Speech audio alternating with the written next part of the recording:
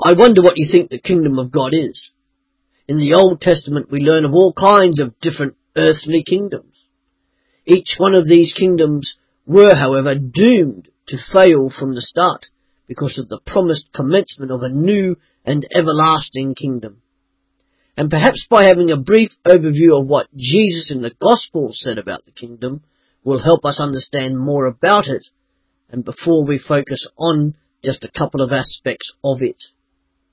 From what Jesus said, we learn that the kingdom of God has small beginnings, that it advances slowly and unspectacularly, that it works in an unseen way just as yeast does in dough, that it grows side by side with evil and error, that the members are drawn from every part of the world, for it is a universal kingdom. When discovered, it is the source of true joy and fulfilment. The kingdom requires sacrifice, submission and surrender, 3 words we don't like in the 21st century. And the kingdom ends in an eternal separation of the good from the evil, of the true from the false, and it is centered only on one person, that person being the man Jesus Christ. And so having heard and seen these descriptions, mainly from Matthew chapter 13, we can now go on to a main definition of the kingdom. And we find this ultimate definition in Romans chapter 14, verse 17, where Paul writes, "For the kingdom of God is not a matter of eating and drinking, but it is of righteousness, peace and joy in the Holy Spirit." This is the experience of salvation. Every believer, all those who trust in Jesus Christ, have entered it and been accepted by Jesus when he died on the cross. So having described it and then defined it, the next question we should be asking is, how does someone enter the kingdom of God? Well, after such a long introduction, we're going to look at this aspect of God's kingdom based on the reading of John 3 verse 1 to 18. So if you haven't done so already, please do have your Bibles open at that passage. John chapter 3 verses 1 to 18. And in that passage tonight, Jesus gives 3 different aspects of the one entrance into the kingdom. To enter the kingdom, a person simply has to follow Jesus. For some people in Jesus' time, such as a lot of the Pharisees and other religious Jewish groups, this was far too simple. Then Jesus has this encounter with Nicodemus, who was a member of the Pharisee party. And Nicodemus was initially attracted to Jesus because of the miracles that he did. Nicodemus wanted to know more about this Jesus and his teachings. For Nicodemus himself was the teacher of the Jews, and he had great respect for Jesus, the teacher from Galilee. Now, as I said, Nicodemus was a Pharisee, who by definition had to live by the strictest religious rules and regulations. Nicodemus was deeply sincere in his search for truth and for God. Nicodemus went to see Jesus at night, not presumably because he was afraid to be seen talking to Jesus, but more likely because he wanted to have a quiet word with Jesus away from the crowds that were following Jesus. Nicodemus wanted to have an uninterrupted word with him, where Jesus could not be distracted. He was a man of high moral standard. He had a deep religious hunger, and yet was blind to basic spiritual truths. Do you not think that Nicodemus is or was just like we are and were today? And so Jesus proceeds to give Nicodemus 3 different pictures of salvation. And the first picture is of birth in verses 1 to 7. Now there was a man of the Pharisees named Nicodemus, a member of the Jewish ruling council. He came to Jesus at night and said, "Rabbi, we know you are a teacher who has come from God, for no one could perform the miraculous signs you are doing if God were not with him." In reply, Jesus declared, "I tell you the truth. No one can see the kingdom of God unless he is born again." "How can a man be born when he is old?" Nicodemus asked.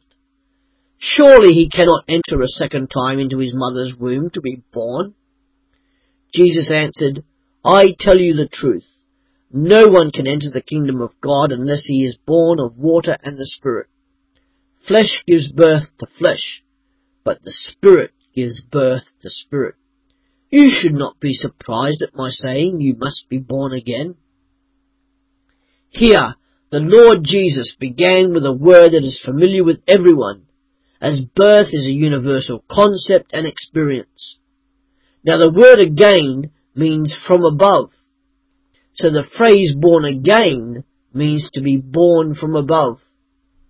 Though all humans have experienced a natural birth on earth, if they expect to go to heaven, then they must experience a supernatural spiritual birth from God above, because it is through that the entry into the kingdom of God.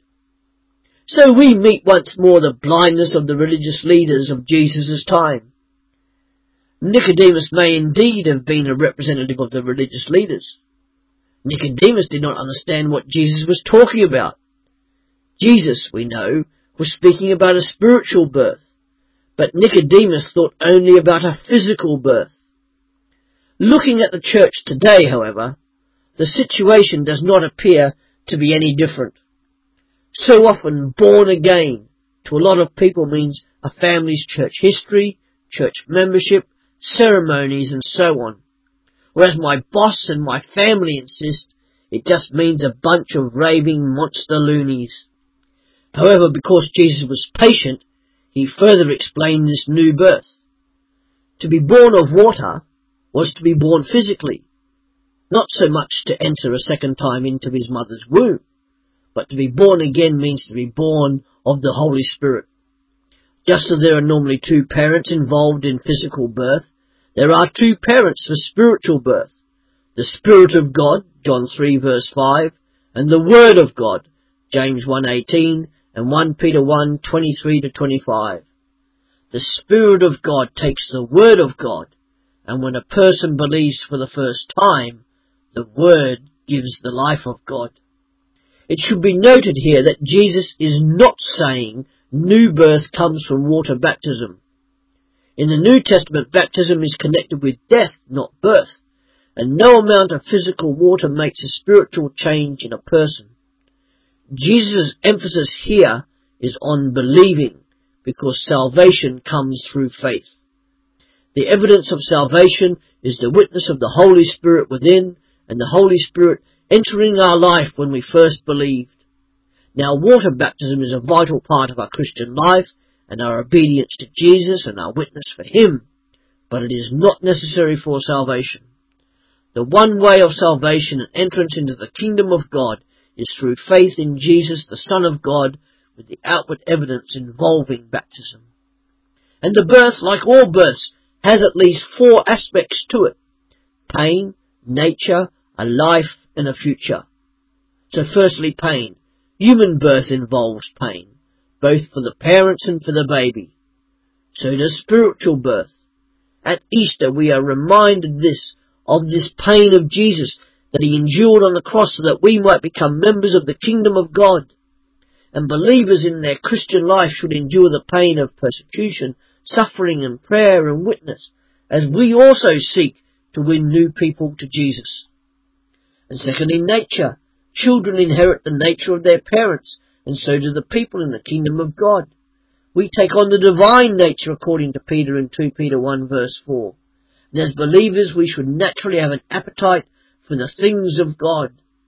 As believers we should have no desire to go away from the kingdom. And as believers we are to feed on the word of God and grow in spiritual maturity. Then thirdly, there is life.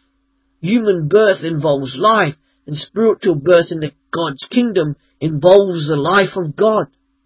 John uses the word life about 36 times in his gospel. When you read the gospel, count them. The opposite of life is death, and anybody not in the kingdom of God do not and cannot have God's eternal life in His kingdom. And then lastly, future. Human birth involves a future, and we are born again spiritually to a living hope, both in the present and in the future. Police cannot arrest a newborn baby because it has no past, and the future is in front of that baby. When born again spiritually into the kingdom of God, sins are forgiven and forgotten, or are supposed to be forgotten, and the future is bright with a living hope in the kingdom of God. When I say forgotten, God forgets them, but sometimes we don't. Now at this, Nicodemus must surely have had a surprised look of incredulity on his face, because Jesus says, "You should not be surprised at my saying you must be born again." Nicodemus was a Jew, part of God's covenant people. His life was to be an example to all as a faithful Pharisee.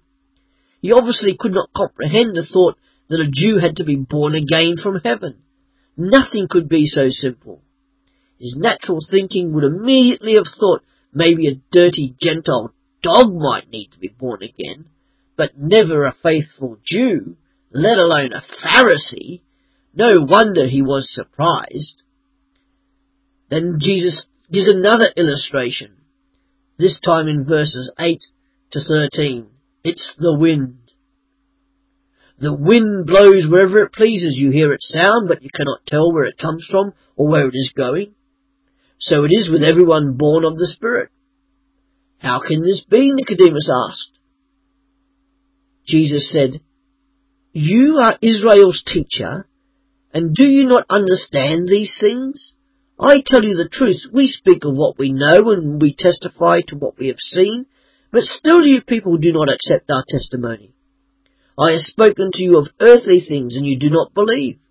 How then will you believe if I speak of heavenly things? No one has ever gone into heaven except the one who came from heaven, the Son of Man." It is quite possible that the evening wind was blowing just then as Nicodemus and Jesus sat on the housetop talking. The wind in the Bible signifies the Spirit. When Jesus used this symbol, Nicodemus should have remembered Ezekiel chapter 37, verses 1 to 14. Here the prophet Ezekiel saw a valley full of dead bones, but when he prophesied to the wind, the Spirit came and gave the bones life. Again, it was the combination of the Spirit of God and the Word of God that gave life. The nation of Israel was dead and hopeless, and in spite of the morality and religion of the people, they needed the life of the Spirit. The new birth from above is necessary to enter the kingdom of God, but it is also a mystery. Everyone born of the Spirit is like the wind. It is impossible to explain or predict the ways of the wind or the Spirit of God. Nicodemus, as we know, came by night, and he was still in the dark. He simply could not understand the simple concept of new birth, even after Jesus had explained it to him. Jesus insisted that Nicodemus's Old Testament knowledge should have given him the light he required. Yet he still could not see how to enter the kingdom of God. What was his problem?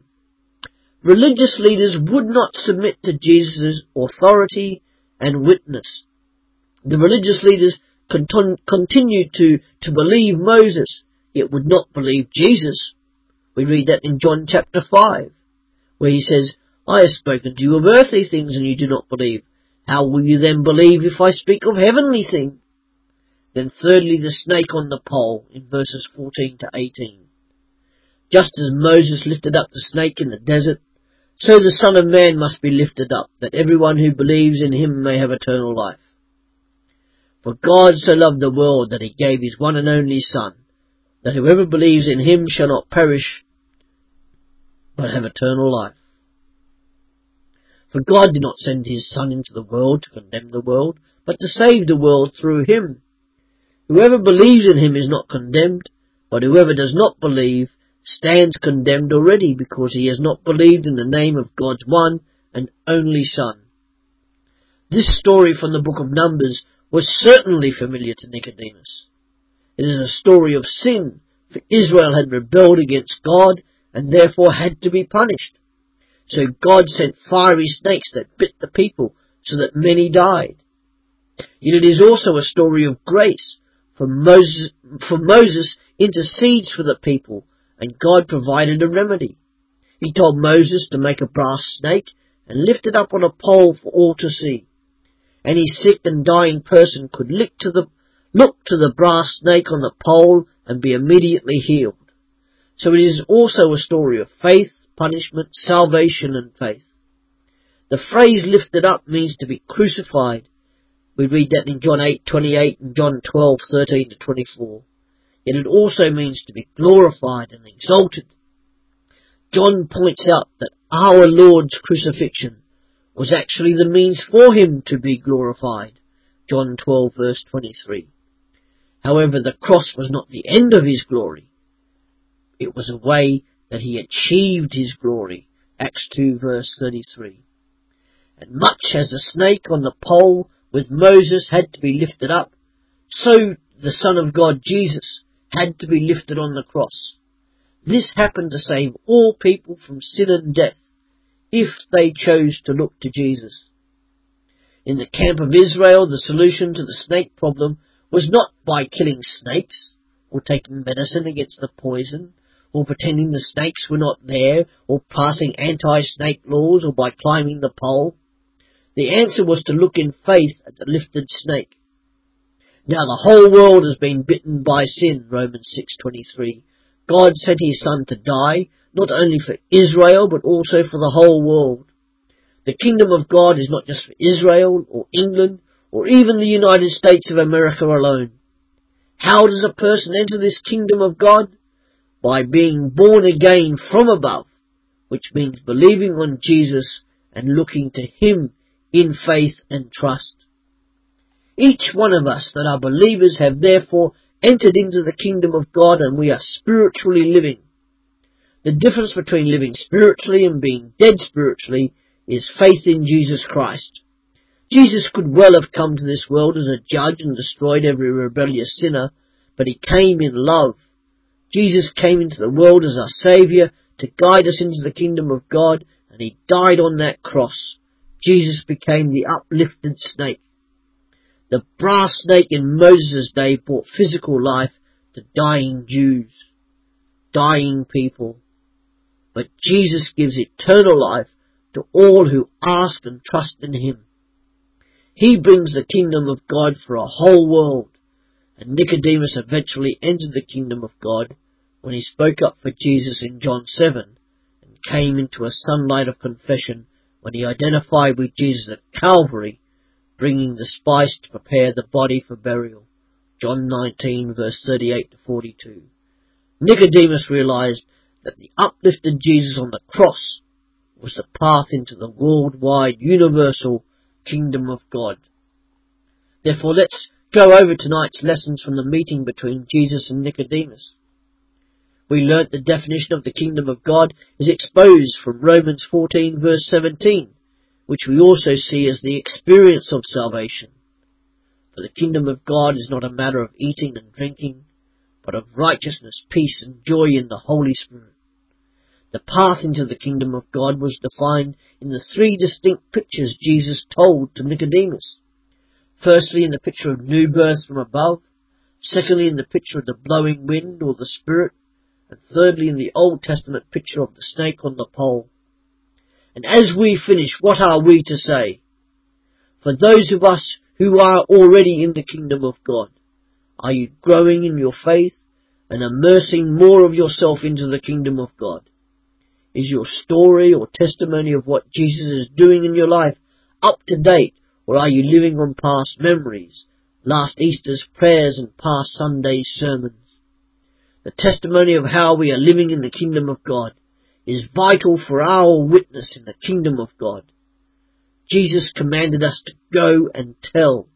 So go and tell the wondrous news of an eternal kingdom, one which will never end. God has promised, and he always fulfills his promises. Now finally, what stops people from entering into the kingdom of God? People want to continue to do the things against God, and this keeps them from coming out of darkness into the light of the kingdom of God. This is because the closer someone who loves darkness gets closer to light, the more their evil ways are exposed to the light of God. It is not any intellectual problems that keep people out of the kingdom. It is a moral and spiritual problem. It would involve a change of lifestyle, of being born again, as it were. So, if that's you, what's your reason for not being yet a believer and follower of Jesus Christ? If for some reason you are not part of God's kingdom yet, then your opportunity is here. You may not get another chance, and then you will be without excuse. You might just walk on out of here tonight, not having entered into the eternal kingdom of God, and suddenly die. That would be tragic. It really could be that shocking and happen. Take your opportunity, take your chance now.